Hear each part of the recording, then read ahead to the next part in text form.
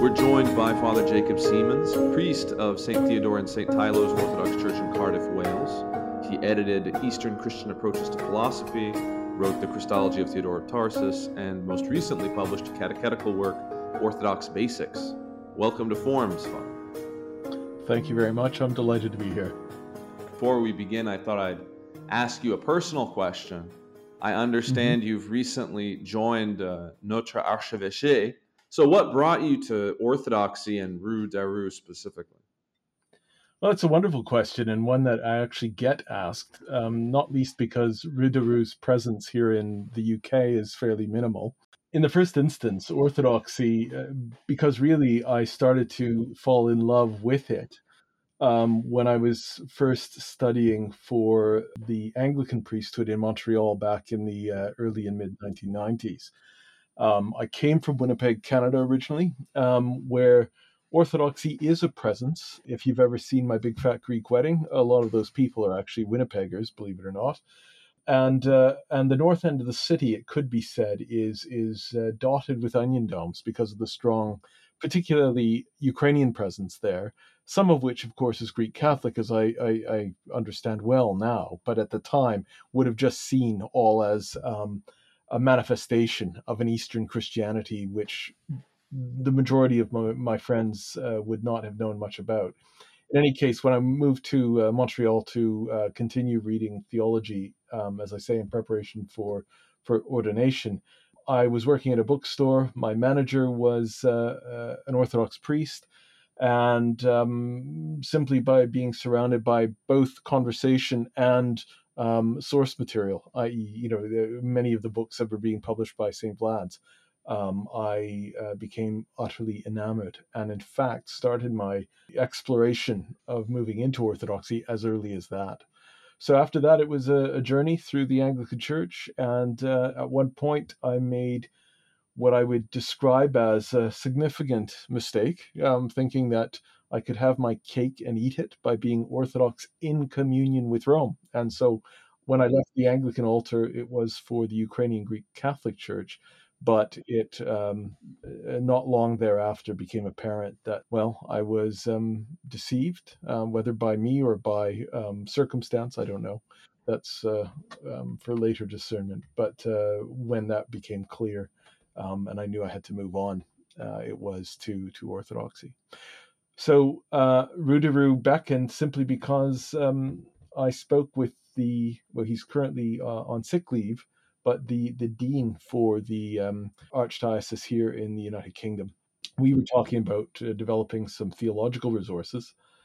At the end of the conversation, he asked how I was, and because at the time I was unhappily still a member of the Ukrainian Greek Catholic Church, I dumped it all on him, and he said, well, look, if you want to talk more, give me a ring. So I took him up on that, put it all to him again, and he spoke with Metropolitan Jean, who said, subject to all due diligence checks, he would be happy to receive me. And there's much more to it than that, but that's the happy story of how I came to not just be Orthodox, but a member of the Archdiocese. I'm happy to have met you and have this connection. And I think going through your books, it was really interesting because a lot of the things that you're discussing and opening up and analyzing, etc., are issues that are critically important today. I mean, you have this book about catechism. How would you esteem the general state of Christian understanding of our own religion, both within the archdiocese and in the wider Christian world? Oh gosh, I mean, this is probably one of the most fundamental questions we face from a missiological point of view, but equally just from a pastoral point of view. There is so much to know, and by that I do not mean things to know in some dry, unspiritually informative way, but rather stuff to know that is fundamentally enriching to the life of prayer that is the Orthodox life. And people don't have that.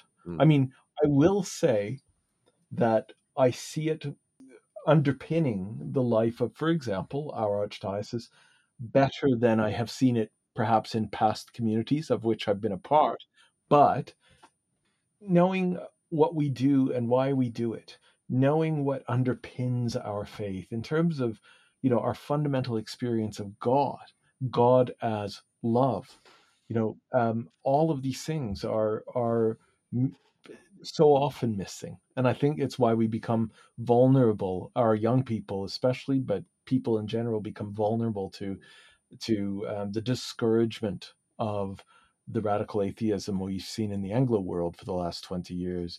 They become vulnerable to, um, uh, as we say in our Orthodox prayers, the noonday devil, but except that it lasts beyond noonday, right? It takes people away and sees them drift off into despondency. And it's something that I think can be best combated by uh, prayer and pedagogy together, by prayer and good teaching, which isn't a matter of simply rolling out the old list of propositions. I can't stress that enough. It's a matter of saying, what are your questions? Let's meet those questions and draw them out, look at their implications, and actually seek answers that are satisfying.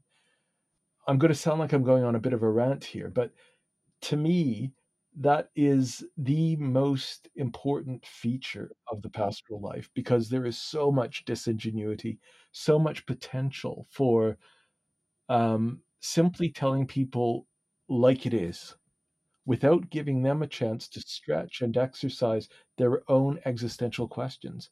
And how much do we betray them when we do that? I mean, it's not good enough just to say that, oh, your loved one died. Say this prayer. Please, yes, say the prayer. But it is important to enter into that place where the person is when they suffer. We don't have a lack of religious data, so to speak.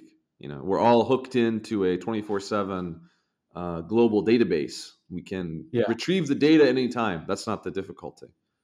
yeah, yeah, very much. I think, turning towards your work on Saint Theodore of Tarsus, who, for those unfamiliar, is a 7th century Greek, particular influence in Great Britain and in Western, the far Western, I guess you would say, inheritance of Christianity. Part of his mission, as you expose in your book, had to do with dealing with a lot of errors that had cropped up in Britain. What was the condition of Britain when Theodore showed up?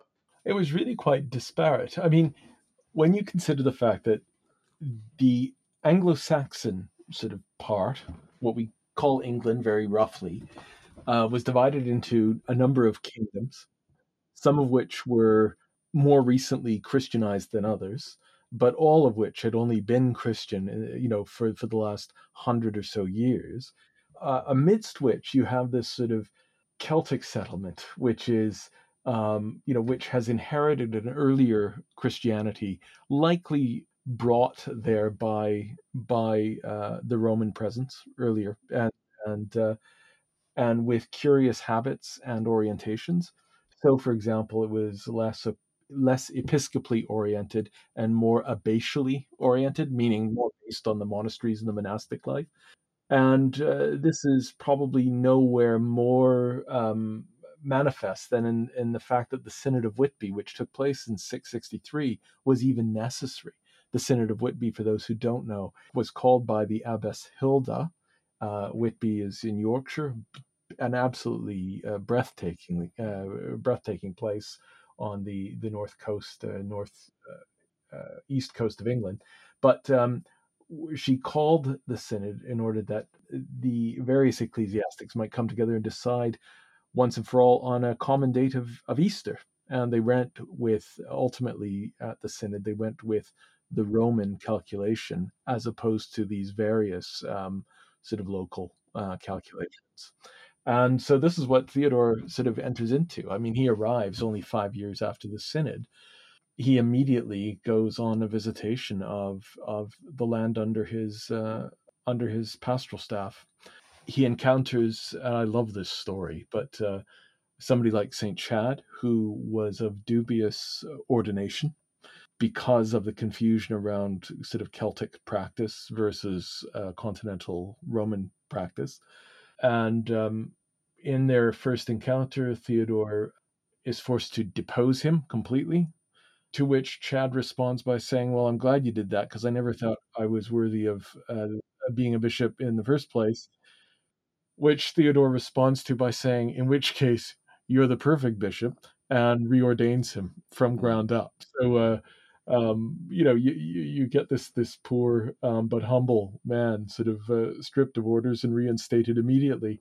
Sort of a wonderful and holy confusion, but one to which he has to bring all his administrative skill to bear in order to bring it into some semblance of order. And I guess we should step back and say, who is Theodore of Tarsus? We're talking about somebody who's born, as I said, at the beginning of the 7th century in, the Levant, well, not the Levant, but in Cilicia, Hmm. and who's traveling in Edessa and Antioch, probably, and Constantinople and Rome, and is finally sent, because he's an expert in calendrical matters, because he's a holy monk, because he's wise and learned in various traditions, ends up being made bishop of this far flung corner of the world. What do you think his perception of his own mission was, based on all the reading you've done, and like subjectively, what would you take to Well, be his view? I feel deep sympathy for him, and I don't know to what degree it's just pure projection. But I think actually, on some sound academic bases, I think there's good reason to think that he was a very human character who was just kind of an intellectual, kind of a dilettante. Like he picked up stuff Hmm. wherever he was, and that includes languages. Another thing I can sympathize with, and I'm just going to put a little footnote on this conversation by saying that some skepticism had been expressed around the project of identifying certain texts with him based on the linguistic question, because I think there's some sense sometimes on the part of modern people who are classically trained in languages that the same approach to linguistic perfection must be applied to the ancients. Mm. But there's no reason at all why somebody from Cilicia couldn't sort of dabble in all of the languages that he was surrounded by. And I say that as somebody who had the privilege and delight of living in Montreal for a long time, and now lives in a bilingual country, Wales, where you do dabble in languages. You pick up vocabulary, you learn basic phrases, and I think it's entirely reasonable to see Theodore as one of those characters that just kind of embraced where he was and dabbled and picked things up. And but one of the things I think he must have picked up and carried with him to the shores of Kent when he arrived was the memory of having stood in Hagia Sophia in Constantinople. You know, it would have been by then what 100-ish years old as a temple, and he would have known its grandeur, its splendor, its its awesomeness, and then he would have landed on the shores of windswept Kent long before it was dubbed the Garden of England, and thought, "Oh my goodness, what have I arrived at?" I Hmm. mean, if you've ever looked at the parish church at Escombe, which is about 15 minutes away from Durham in County Durham, it's a Saxon. Some have argued possibly pre-Saxon building, but very humble, rough stone church. And you can see that even later Saxon works. Now, if they were building St. Lawrence in Bradford on Avon in the 9th or 10th century, what was Theodore facing in his mind by comparison with what he had come from? Must have been utterly overwhelming, or perhaps underwhelming. But I think he seems to have just embraced it and carried on with the sense of theological and spiritual mission, which he clearly took very seriously and never despaired over. Because I mean, you don't run a successful classroom, which is attributed to him by Bede, by Aldhelm, by Hmm. various insular ecclesiastics, if you've given up or if you're despondent over your lot. It's interesting also to think about the character of such a person. We have sort of stereotypes about the Middle Ages, etc. But when I think about this late antique, early medieval period, I really think it resembles our own era. And Mm, somebody like Theodore is really a cosmopolitan figure. I think of Chrysostom's teachings about how the Christian has no fatherland. I mean, mhm, he's moving from place to place, to Syria, to Italy, to England, etc. It makes me think of other figures like John Cassian, who, I mean, Cassian's like roaming all over the place. mhm, Jerome's moving all over. These guys are just moving everywhere. They're doing everything. They're picking up languages. They're doing this and that, and it doesn't seem to bother. At least not from reading your book. I didn't get any impression that Theodore was bothered by saying, okay, I got to get retonsured in the Western style and blah, blah, blah. It's like, whatever. There's something of the universality of the church where you have influences from Irenaeus of Lyon to Ephraim the Syrian, etc., coming together. And it seems natural in a way that today, at least when I talk to people, it doesn't seem natural. Like if I bring up, Abba Isaac of Nineveh, people are like, who is this guy? Who is this mhm, weird figure we've never heard of? Who is Didymus the blind? Who is Ishadad of Merv? Who are these people? They're just not known. But I feel like Theodore actually had a broader view of multiple traditions, multiple authentic traditions within the universal church that just doesn't exist in the vast majority of.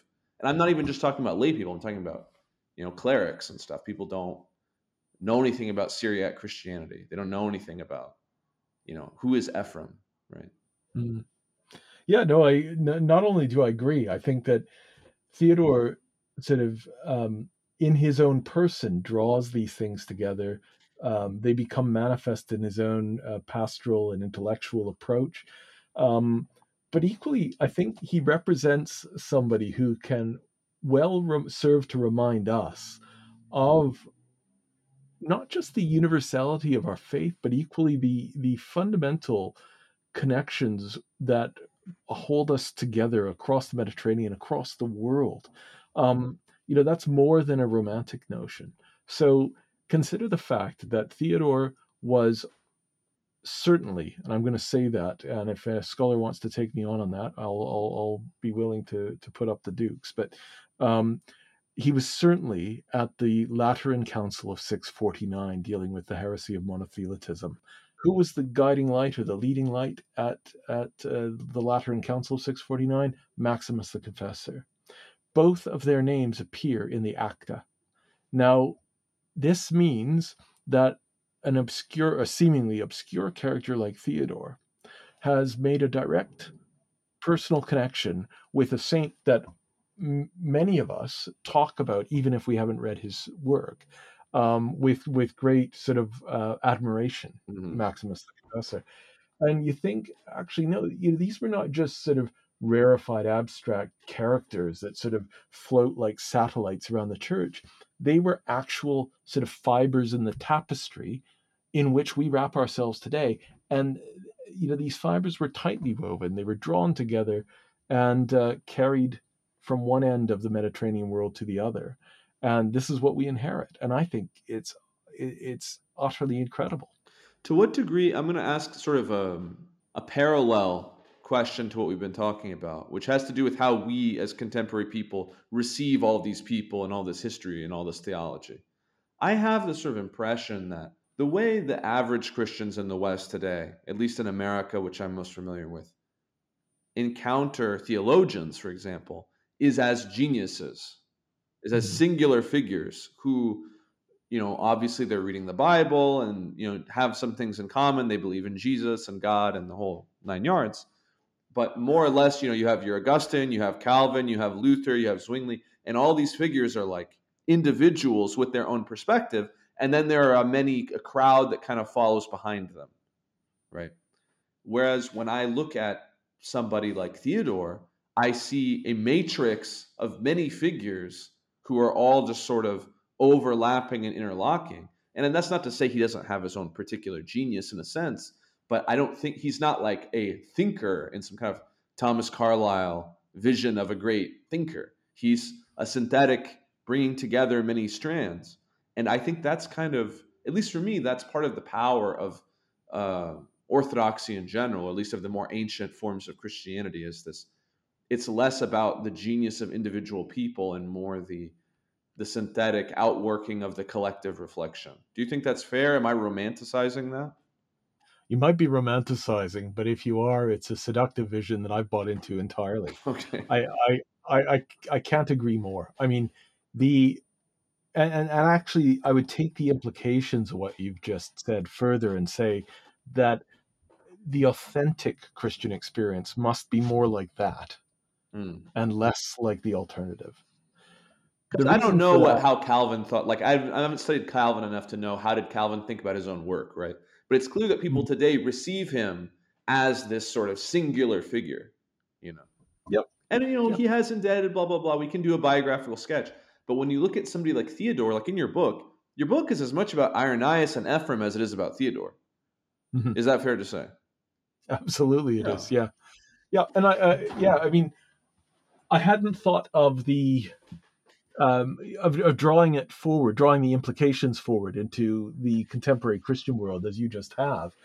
But as you say it, it immediately strikes a chord with me, and I think that it's it's an authentic form of Christianity that permits us to interpret or enables us to interpret the work of the Matushka during the Soviet period, Hmm. who is not a theological genius, but rather is a spiritual mother in a community that keeps the faith going when it is otherwise under assault or under oppression, and it raises up um, her as a part of the body that recognizes that intrinsic value as being on par with the value of the genius and the value of the person who's simply standing before the votive stand and crossing themselves. Hmm. It all kind of matters, and I don't say that just to sort of um,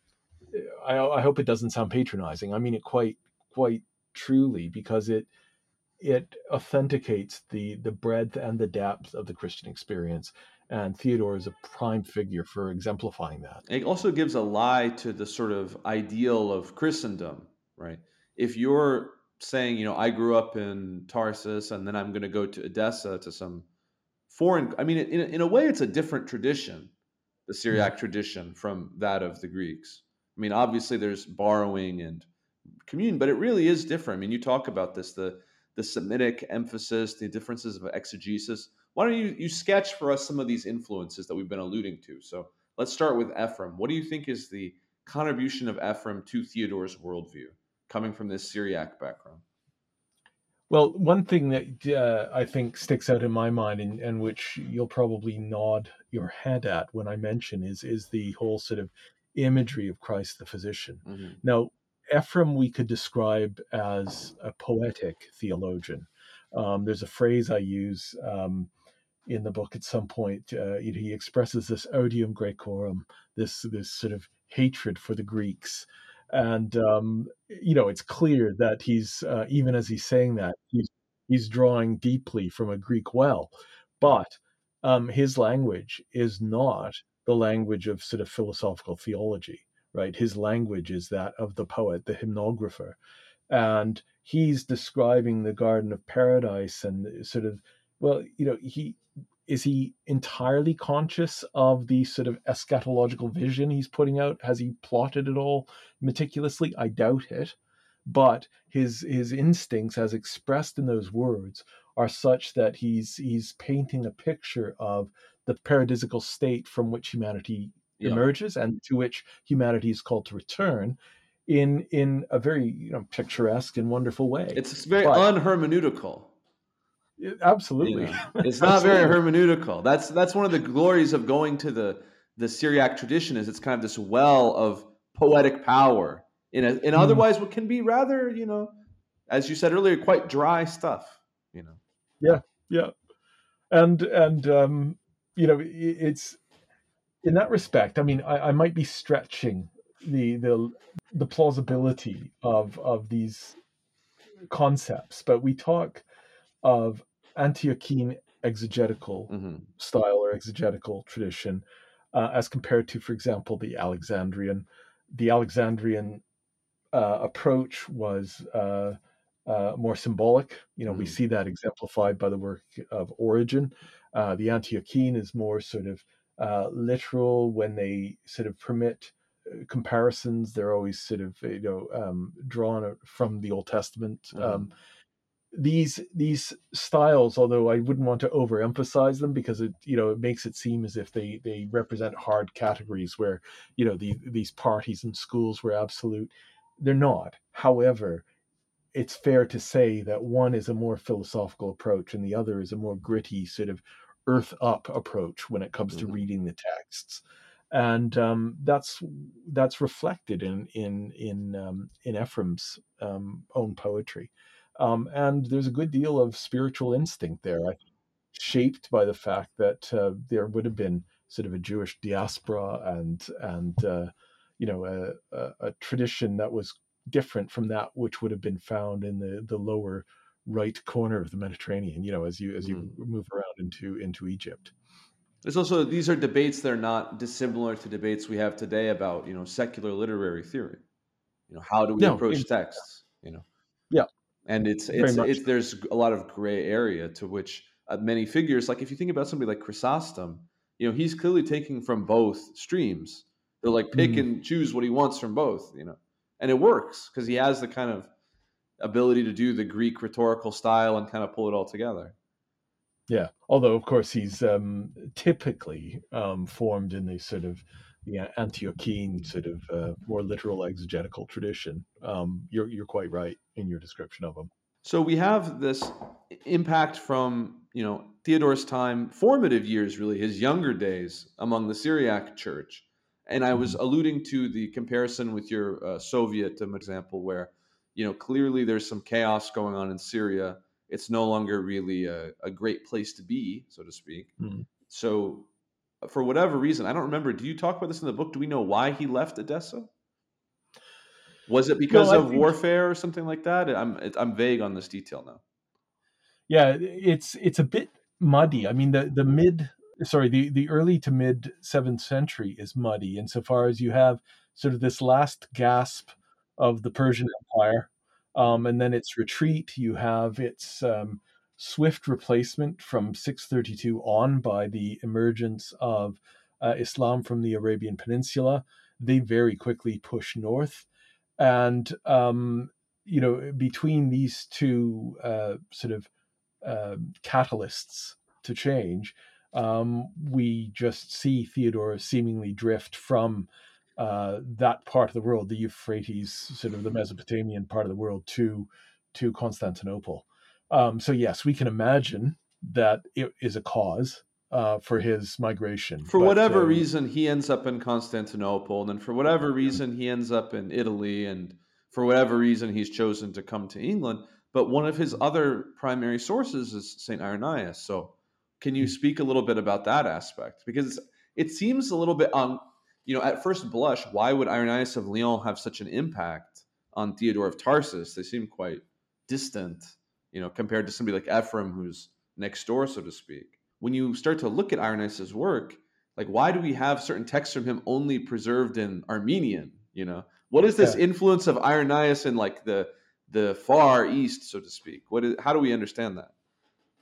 Yeah, no, that's an excellent question, and one that is unresolved. And I can speculate, and I probably will because it's amusing. But the fact is, when I first came upon that question, because you can see vestiges of Irenaean thought in the work of Ephraim. I mean, Mm, Ephraim makes certain what I'll call Irenaean assumptions, but in conversation with the wonderful Sebastian Brock, professor of Syriac from Oxford, there's no evidence that Against the Heresies, for example, had been translated and was available in Syriac by Ephraim's time. And now I think we have to suspect either it existed in Syriac or else the motifs that emerged from Irenaeus's slightly unwieldy work had a huge effect, well beyond even the language barrier. Certainly, you see those words, as we well know. Everybody always cites Athanasius when they give expression to what Norman Russell calls the exchange formula: God became man in order that man Mhm. might become God. Which Um, scandalizes people to this day. Absolutely. Yeah. I mean, it's a wonderful phrase, isn't it? I actually used it in a lecture I was giving in Montreal once, and one of the audience members shook his fist in disgust and said that was, it sounded like New Age theology to him. I said, well, if by New Age you mean second century, then sure, I'll give that to you. We should But pause there because this is actually something that comes up quite a lot. I've had mm, people who are like very well educated in theology and things tell me that this is bad, and if Athanasius said it, then he's wrong. mm, And what I think people don't understand is that this perspective isn't some weird thing about Athanasius, or it's not like Irenaeus came up with it and then Athanasius picked up on it and it's kind of a fringe thing. This is like core and central doctrine to the whole rest of Christian history. And if people oh, don't know about it today, it's a sort of accident of, I don't know, a deformation of the tradition that they've received. Is that unfair? fundamentally, no, not at all. Fundamentally and absolutely, you're right. To the point where I would say, if I was to now, it could be somebody's already done this work, and if they have, I hope they get in touch with you. But the, I've often thought in terms of taking that theme further and exploring why it becomes so much a part of the heart of Eastern thought, and unquestionably exists in the West, in the Latin West, but does not take on the same weight. So, for example, and I love citing this, but the traditional prayer at the commixture, when the priest in the traditional Latin rite places a drop of water into the chalice before taking it to the altar at the offertory. He says, "O God, who didst create and yet more wonderfully renew the dignity of the substance of man, grant that by the mystery of this water and wine we may become partakers of his divinity, who didst vouchsafe to become a partaker of our humanity." Mm, Now, if that isn't Irenaeus to the word, I don't know what is. mm. And yet, you do not see a development of that idea, that exchange, into deification, into theosis, the way you do among the Greeks, and even further afield. I have a special interest in John Scotus Eriugena. Oh And yes, Eriugena is a weird exceptional figure where he does do all these things. He's like fully aware of all of this. hmm, But when he makes his intervention, for example, I'm working on an article about this right now. When he makes this intervention with Gottschalk, the French bishops don't know what to make of the intervention.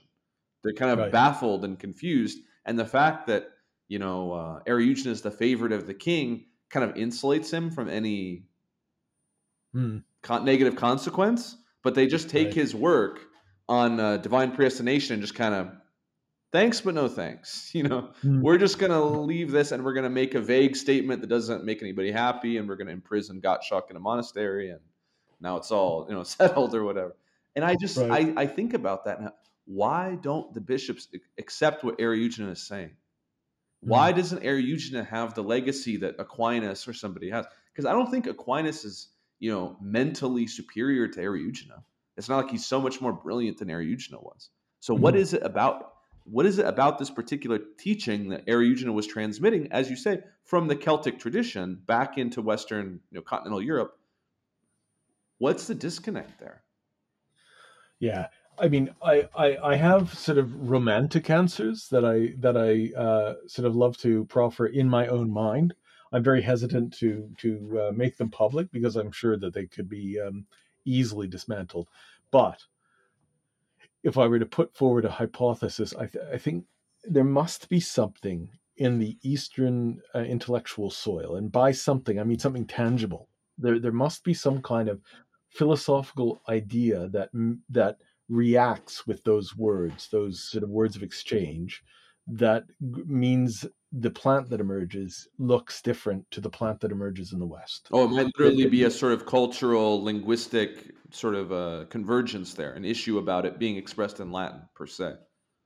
could be absolutely. but I think honestly it will require more exploration We do because see it that does. with the whole Trinity issue, you know. Mhm. We see that in several issues. What about the reverse question when it comes to these things of Irenaeus that are inherited by so many? To what degree do you think that can be traced backwards through like Ignatius, Polycarp, John? I think Because when you look at Irenaeus is from Smyrna, correct? that's right. Yeah. Yes, absolutely. So to what degree is what Irenaeus is saying his own developed theology versus something that he's synthesizing from his milieu? I wish I was more adept as a philosophical historian, but I think that when you look at, I mean, Polycarp is a disciple of John the Apostle. Yeah. John the Apostle's gospel is the one, you know, that is clearly distinct from the other three. And And John was a kind of stupid fisherman, according to Chrysostom. You know, he was just a yeah, rustic who was so base, he was almost an irrational animal, like the fish that he was working with. And somehow he has this teaching that overcomes all the philosophers, right? mm, And that yeah, reminds me so much of this thing from Ephraim about, you know, I wonder to what degree is this are these ideas being transmitted from particular people, or is this just part of the background tradition that would have come from John? You know, mm. the Syriac mentality is the same as the one of Irenaeus because it's coming from the same source. Is that am I drawing a genealogy that's unsupportable? No, I'm fascinated by this, and in fact, I mean, you're sort of provoking for the thought in me by saying those, by making those statements. The the idea, I mean, I suppose I've always been satisfied to assume that Irenaeus is this bright light, but a bright light that sort of appears because of the context from which he emerges. Hmm.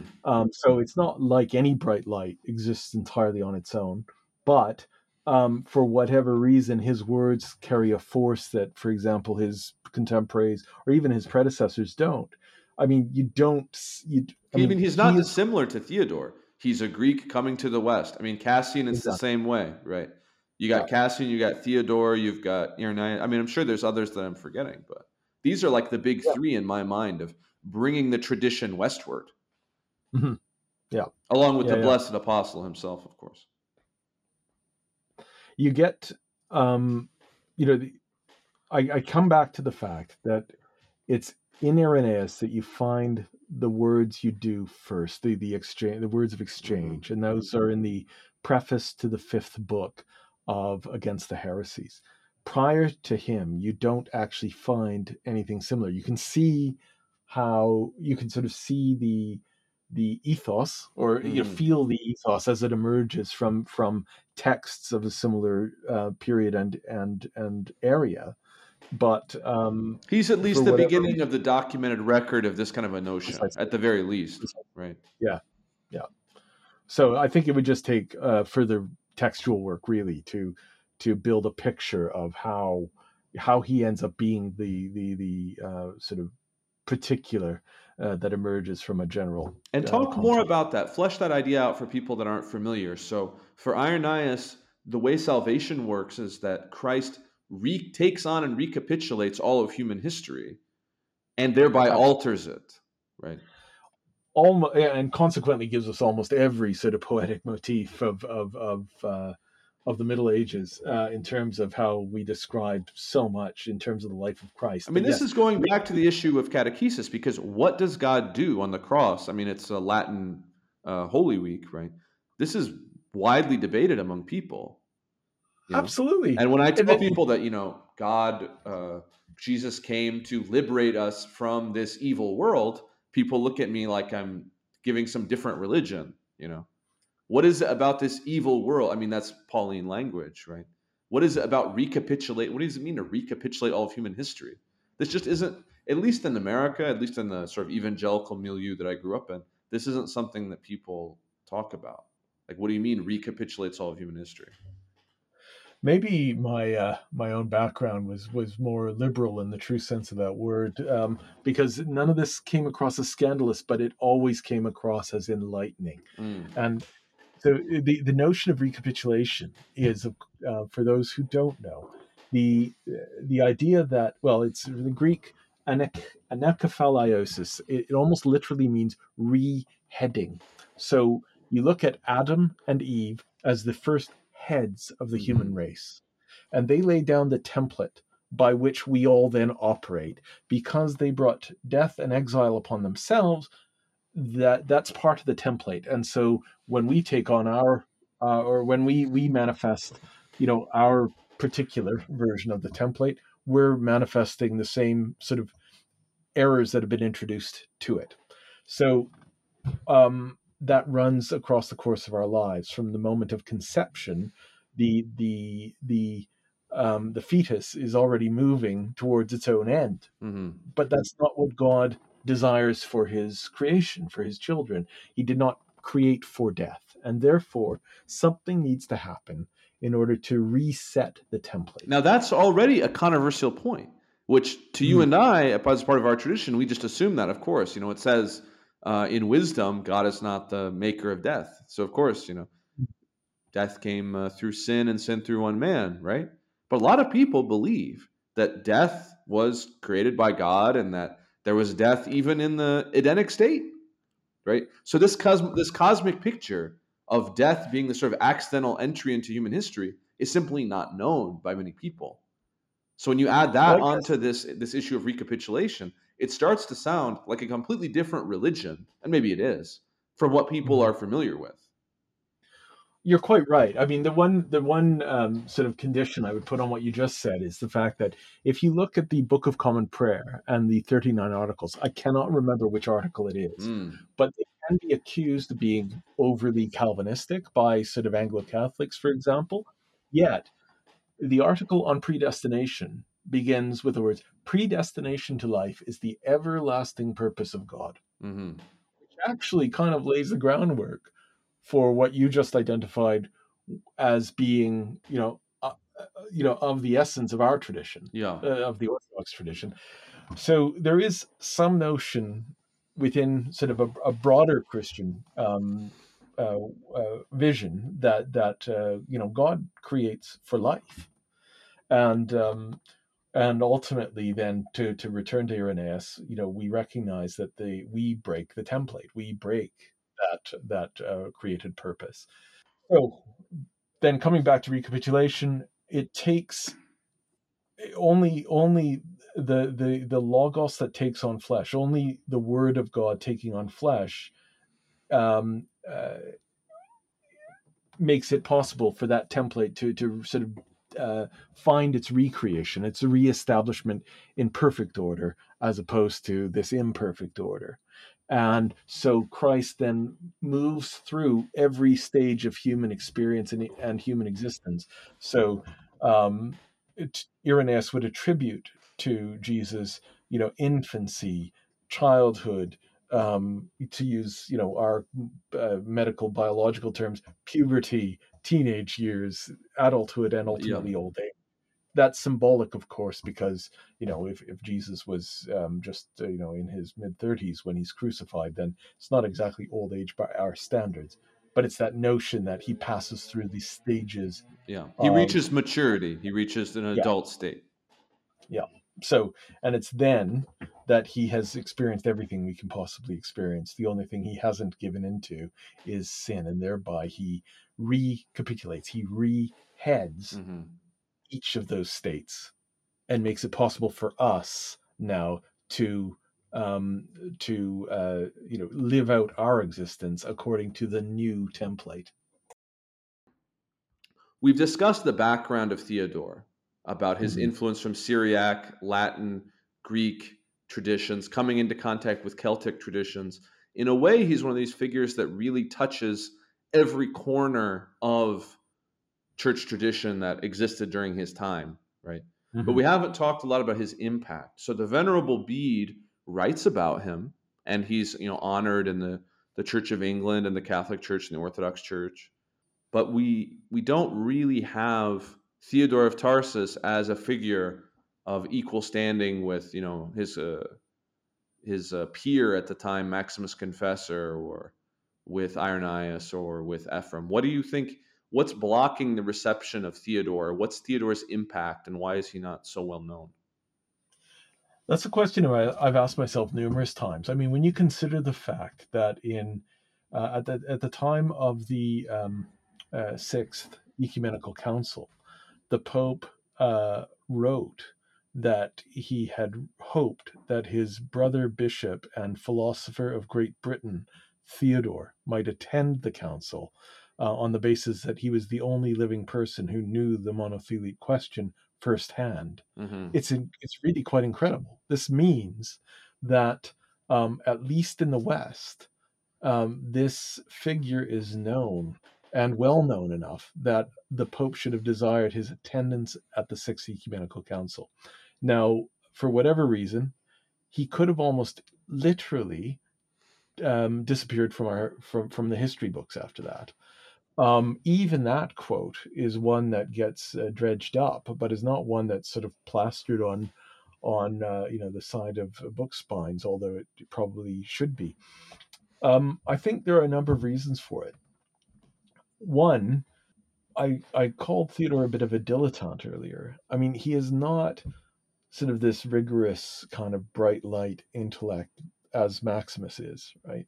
He is somebody, you call him a synthesizer. I love that because I think that's exactly what he was. He's drawing on knowledge and he's turning it into something he can communicate to the people under his care. We So he's have his actually penitential, which there's like a Twitter account that tweets random quotes from, and it often seems a bit rigorous and harsh. This penitential of yeah, Theodore. I actually spoke about the penitential at last year's meeting of the Fellowship of St. Alban and St. Sergius, because my take on the penitential, which is, for listeners, one of the most enduring and obvious legacies that Theodore hands on.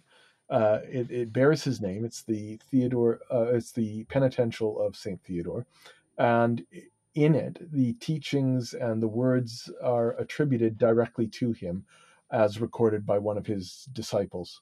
Now, the thing about those teachings is that, first of all, they draw heavily, almost exclusively, on Eastern fathers. Hmm.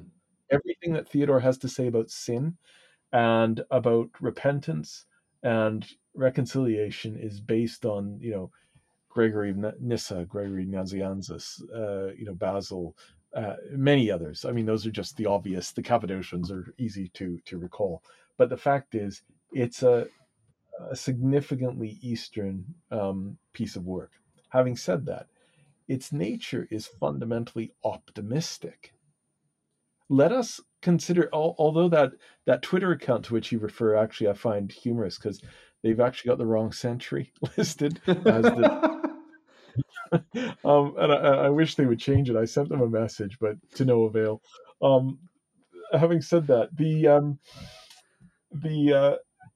if you hold up the penitential teaching in Theodore's penitential against today's culture of condemnation, when people say the wrong thing um, or make the wrong joke at the wrong time, and it happens to get picked up by somebody's mobile phone, and they then get Hmm.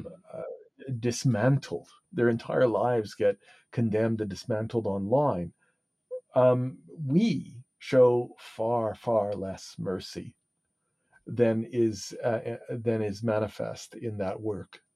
That work, in fact, presupposes that everything is forgivable. Hmm. And if you read the penitential, I mean, it's full of sexual sins, the likes of which the internet um, couldn't have even envisaged, or if it did, only in the darkest corners. Yeah. Um, and if you consider that these things were imagined or heard by a priest confessor, and that the priest confessor simply said okay, and then returned with a penitential judgment on them that assumed forgivability, I think it's a remarkable piece. So it really depends on how you read it. It's also You one know, of these areas that's kind of unusual because when it comes to pastoral concern, I mean, this is a domain for pastors. Usually, people who are not pastors are not reflecting and thinking at great length about how do we tend to the flock because it's sort of an art of the people in this particular technical field of spiritual direction, et cetera, et cetera.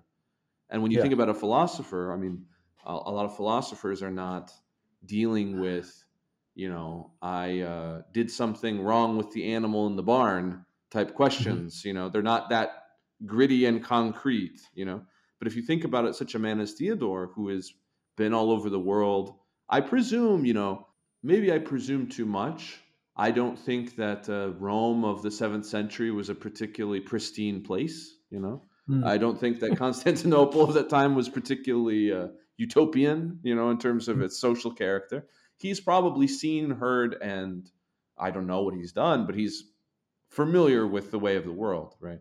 Hmm. And he's responsible for those people's souls. And he can't just give some kind of abstract, teaching about the nature of sin, right?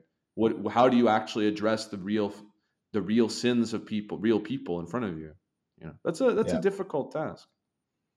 And I think it may, yeah, you've nailed it really. I think it's never going to garner the same kind of glory that the sort of um, philosophical genius of Maximus is going to gain, Yeah. right?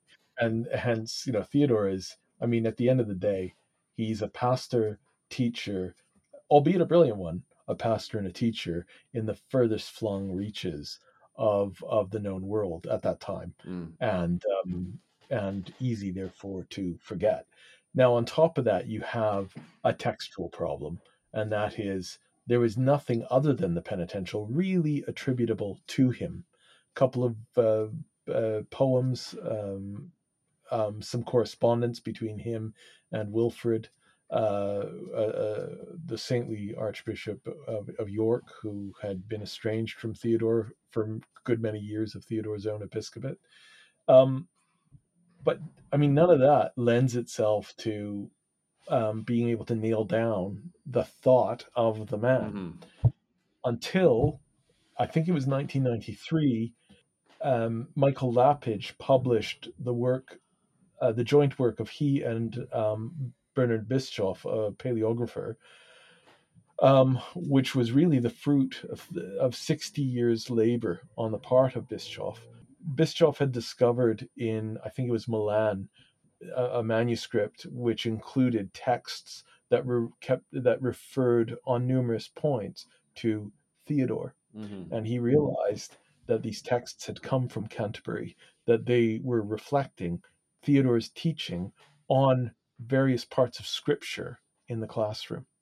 And I mean, this was exciting, but it wasn't announced until after the end of World War II. And so there's a famous paper in German in which Bischoff announces the existence of this manuscript.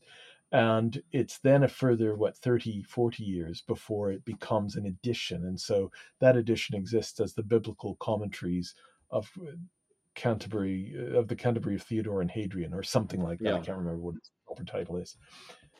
But simultaneous to the release of that, Jane Stevenson, um, through a number of links that she herself makes, realizes that this hitherto anonymous text, and which is we now call the Laterculus Malalianus, um, could be in some ways measured against the concrete evidence that we now had in the form of the biblical commentaries. And not only do I think ultimately her argument held water, I think it was a brilliant argument, and in some ways ahead of its time, because a lot of the evidence has only furthered what she was first laying down in her edition, called the Laterculus Malalianus in the School of Archbishop Theodore. And it was that text that I ended up writing about. In itself, it's not a work of brilliance, but there's something beautiful about it. I mean, essentially, one could see it as Theodore sort of deploying some of his trans-Mediterranean formation to a kind of exegetical, almost whimsical exegetical work on the life of Christ. But in so doing, he's using the Malaline Chronicle from about 50 years earlier than his own life. Chronicle is a historical text. It's just literally in this year, Emperor so and so did this, and Hmm. then in that year this happened. That's a chronicle. So he takes the chronicle originally composed by John Malalas, and elaborates on it by elucidating the nature of Christ's life. And I think in that respect, it's incredibly insightful and quite an exciting text to read. How would you summarize his Christology? We've had Jordan Daniel Wood on the podcast to talk about Maximus Confessor and his Christology, other figures like Isaac of Nineveh in the past. What do you think is the Christology of Theodore, if you could put it in a paragraph? I could put it in one word: restoration. Mm-hmm. The restoration of humankind. Theodore of Tarsus, I wrestled with that text for so long until I was on a coach ride over to Walsingham, which is a great Marian shrine here in Britain. I was on a coach ride and I was reading a paper, and it was a paper about recapitulation, which was only coincident to what I was supposed to be doing on the Liturculus. And I went back to the Liturculus and counted the number of appearances in Latin of the word restoration or recapitulation. And it's a long time ago now, but let's say there was like 27 appearances of this word. And I was overwhelmed. I thought, Theodore has a clear project here. And ultimately, when he talks about the restored face of humanity, he's talking about something that is akin to sort of the return of Adam and Eve to paradise, such as you find it described in Ephraim's poetry. Mm-hmm. So it's really quite a remarkable picture, one that's underrated, but one that from a spiritual point of view can bring great joy, laying aside the academic purpose. We've spoken before also in the podcast with David Bentley Hart about apokatastasis. And it seems to me that there's two sorts of notions of restoration, which today we might want to draw some comparisons to, but that actually have separate genealogies. Is that fair? They're actually distinct notions. This restoration that Theodore is talking about, or Ephraim's talking about, is not the same thing as the apokatastasis of the Egyptians, or is it? It's easy to connect them, but it's not the same, not deliberately the same in any case. Because you were talking about the restoration of humanity or the human image, right? That's right. Which is separate from the idea of the restoration of the cosmos per se. These are distinct notions. Absolutely, but now I could just leave that sentence there and allow the listener to interpret. The thing is, I know there's some danger to that, but I don't think it's a difficult jump to make from the kind of restoration of the human image that we see in Ephraim and Theodore to the kind of thing that we talk about when we explore apokatastasis or apokatastasis. I mean, it's. I don't really speak Greek. I just kind of say things.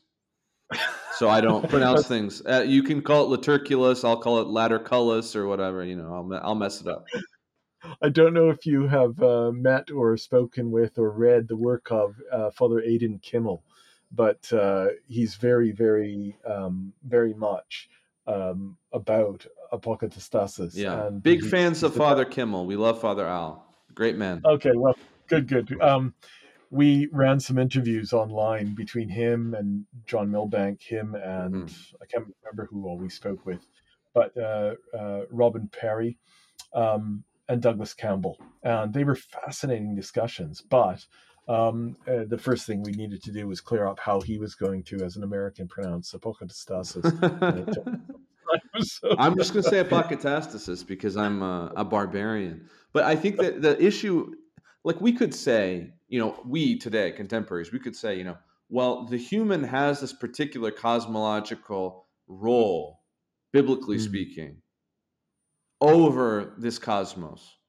That's why the cosmos has fallen, because man has fallen, and man has this particular role. We could talk about it as there's different ways we could express this role, but it's a particular role that has an impact on the whole cosmos.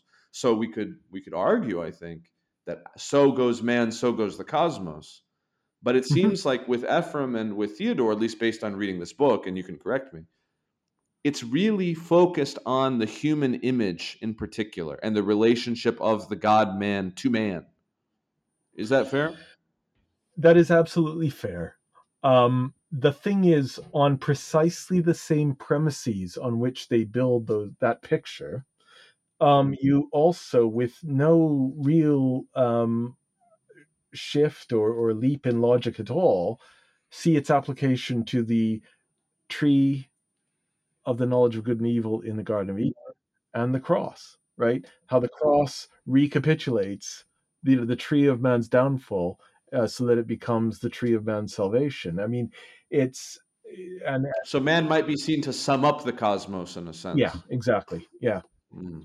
and consequently, that's where I think more academic work would need to be taken on the sort of connection between um, I'm going to make up a term, but naive restorationists and knowing restorationists. In other words, those Yeah. who would speak in more originistic terms compared to those who would limit their language. Does that make sense? Yeah, that makes sense. I wonder too also about the pastoral aspect of these things. I mean, you're a pastor. How does this impact what you do? I mean, you're in Britain, you're in the land of Theodore. So and your church, is it named after Theodore of Tarsus also? Of course it is, yes. Yeah. Okay, it's good. So you've got the whole nine yards, but to what degree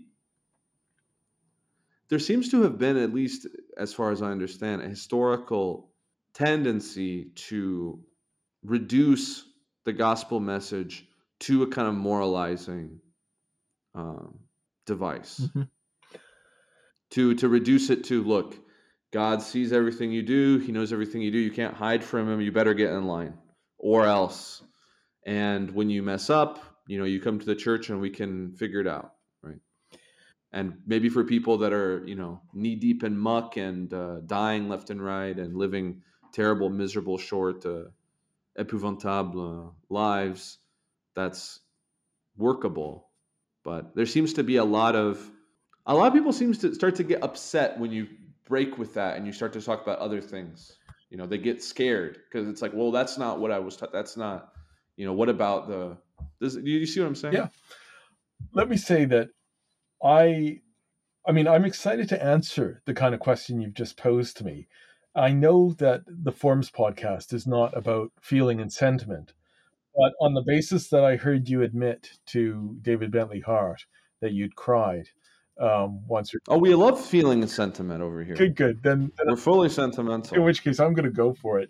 The fact is, I feel utterly driven amidst my pastoral ministry by the kind of study I've made of Theodore of Tarsus, and I mean that very literally. First of all, academic pursuits for me have never uh, been sort of isolated from the ministry, from the idea of a pastoral vocation. But in very real terms, I I hit the ground literally. I go from my house. I walk the streets. If I'm not doing dad stuff, I walk the streets in my cassock. Um, that makes me visible. And I feel emboldened to do that, not just because of a sense of responsibility, but because of a sense that Theodore did it, because of a sense that where I am in South Wales, St. David did it, and Illtyd, and Tylo, and all of these wonderful Welsh saints. And if they could do it, so should I be. Now, that might sound like just sort of a romantic notion, and it probably is, but it also is quite timely in the sense that, we live in a world that is utterly bereft of spiritual information in any authentic sense. And I hope that when I wear that cassock, when I am out there as a visible figure, I am as authentic and as I can possibly be. In other Hmm. words, I hate airs and graces. I'm glad that my Byzantine cassock, my Russian cassock, in fact, folds up. That I can roll the sleeves up because I'll happily garden in it. Um, the these are necessary facets of the ministry, and you can well see Theodore doing precisely the same thing.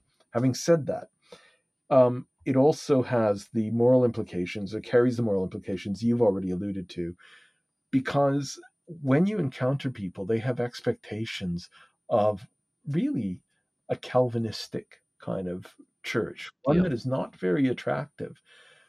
There's an evangelical church in Cardiff. I won't sort of say where precisely because, listeners might hear and think I'm being critical, but, you know, as seems to be a thing here, there's a big, poster, meters in dimension, that's visible from the street that talks about, Christ dying to save us to the uttermost or something like that. Hmm. And every time I see it, I can't help but think, how many drivers see that per day? And how many of those drivers does it mean a single thing? And the answer to that question Yeah. is, to the first half, probably hundreds, thousands. To the second, zero. It doesn't mean anything Hmm. because all of those words they carry so much negative baggage, and ultimately, even with definition, they therefore are rendered meaningless. People don't have a clue what sin is, but people do have a sense that their existential lives are dissonant with something. I think, the Welsh youth that mess up the city centre streets of Cardiff on Friday nights with the remnants of their binge drinking aren't doing that because they're very happy with themselves. Yeah. And to walk among the people, those people or any people, and not to have to condemn anything, as distasteful as I might find that lifestyle, that's a personal thing. I'm not condemning them or anything. I'm simply there. And I hope I can do that because of an understanding of what, say, Christ did, that is perpetuated through the work of somebody like Theodore of Tarsus and all of the early saints that tread this ground before me. So yeah, there are direct moral implications, and I think that what those implications are um, include hope Hmm. and a sense that actually what we carry to the people is a true gospel and not a list of moral judgments. We're coming towards the end of the allotted time, and when I look at the works of yours that have been published that I've read, we have the Eastern Christian Approaches to Philosophy. Was That's it right. the title? Yep. We have the Orthodox Basics. We have the Theodore book. And I guess, if you don't want to answer this, you don't have to. I'll just speak for myself. And if you want to give a rejoinder, that's fine. So I grew up in the church and among Christian people. And I know that there's a lot of good work that gets done, life saving work, life giving work. I know that for a lot of people, their evangelical youth pastor is one of the only people that's going to show up to the hospital when the kid is sick. I'm very familiar with all of these details. But it's hard for me not to look at the state of the church and of the world and of what you just described in terms of these Christian statements meaning nothing and not see the religion as wrecked, essentially, Mhm. as a wreckage. And so something that I recognized in your work is this idea that we need to bring to people anew what is Christianity? Like, who is Mhm. Jesus? What is the gospel? Who is God? These questions. Do you think, is that fair?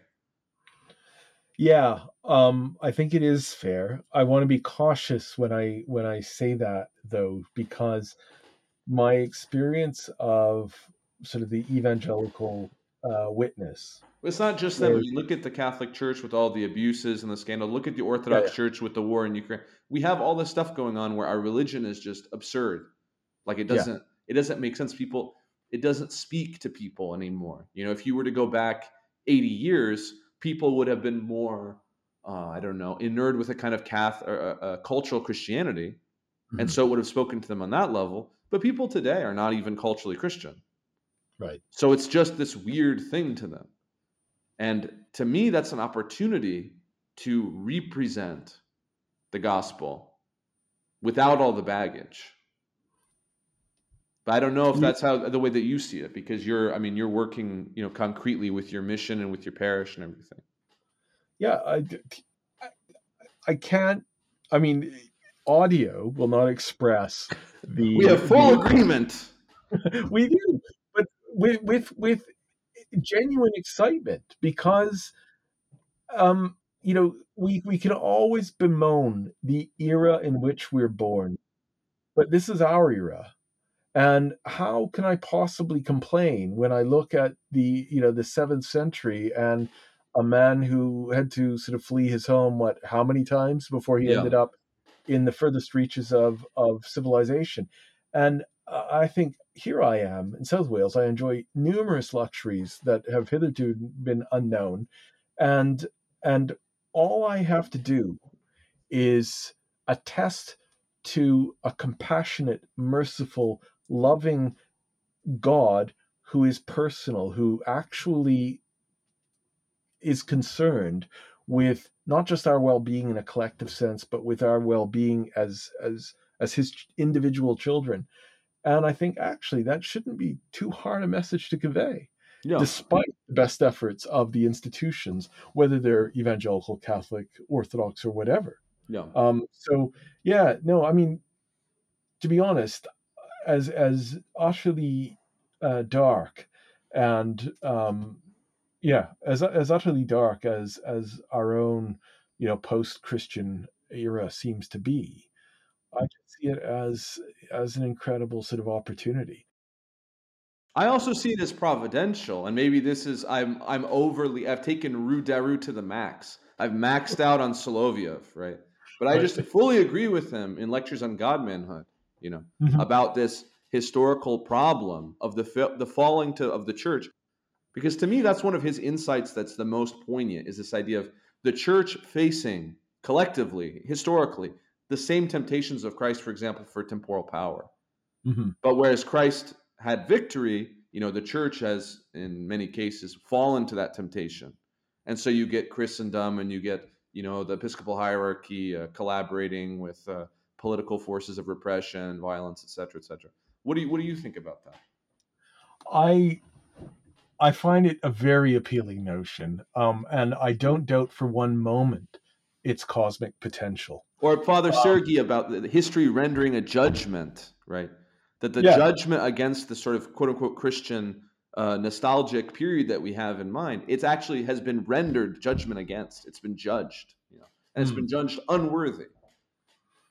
I just don't know how far. Yeah, I would love to actually have another conversation about this, not least because I think it is um, it's worthy of a deeper exploration, Mm, deeper than I've given it, because I believe in the premise, the fundamental premise that motivates Soloviev to even think that way. I believe that history can be deployed in to divine ends that way.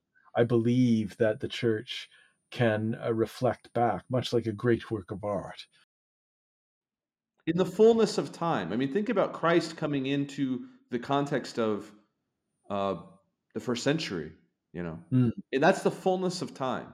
In a way, right. the Greeks had already, and this is something that really like separates, I think, our tradition from a lot of other traditions, is that we're willing to embrace that fullness of time concept.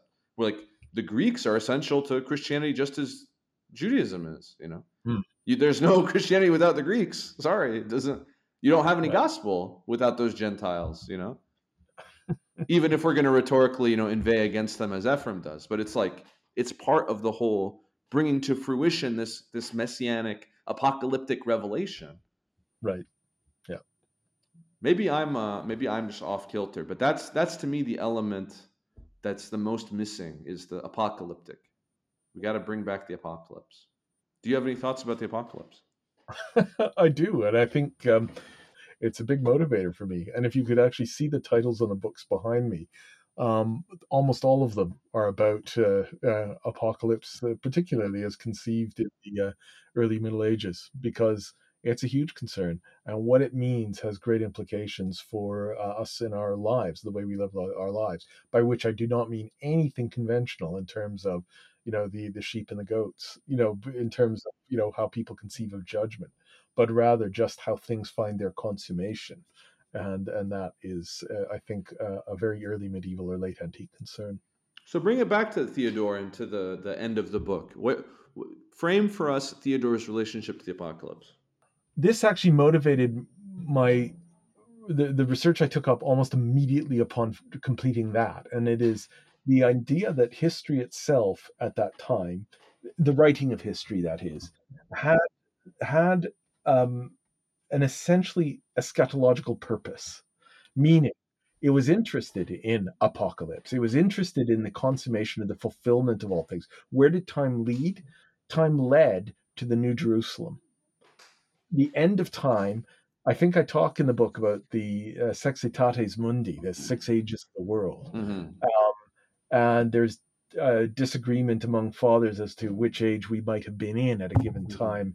And Augustine, of course, in the City of God, very much um, shoots down any literal interpretation of 1,000-year ages and all of that kind of Yeah. stuff. So it's a concern, but from Theodore's point of view, and his seems to be a very sort of mature take on it, meaning, he would accept what Augustine has to say about eschewing a literal interpretation of 1,000 years.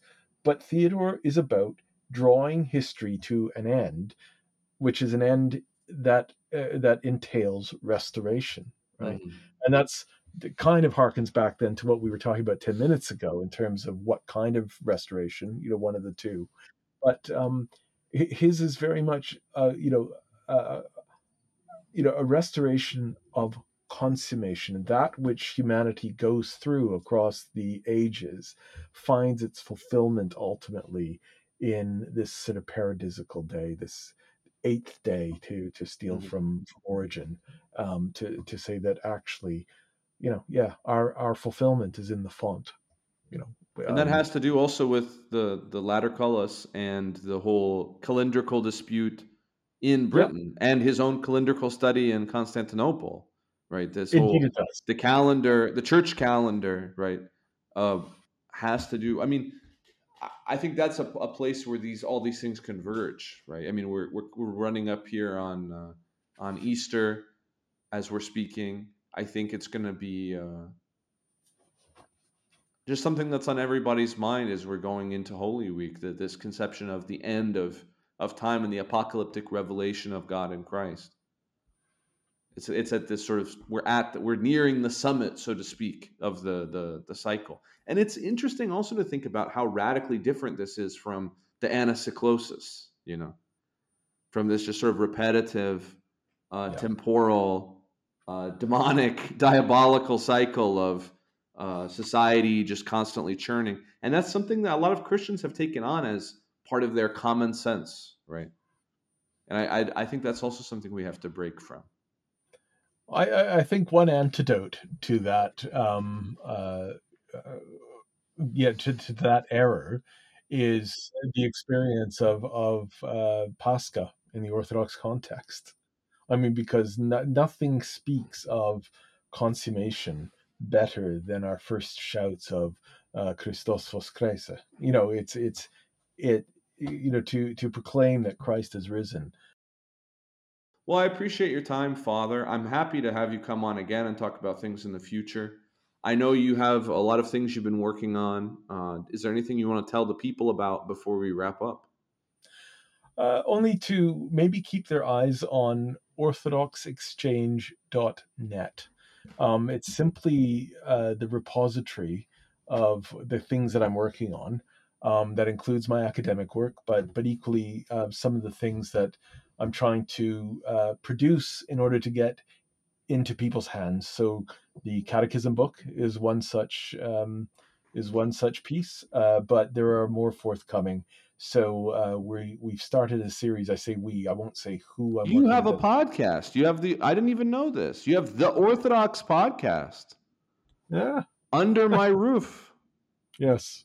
Wow. Okay, so I'm gonna have to subscribe to this. Why didn't you tell me about this before? Well, I guess I'm a bit understated. You're too humble. This piety stuff is really. Well, I'm looking forward to listening to that.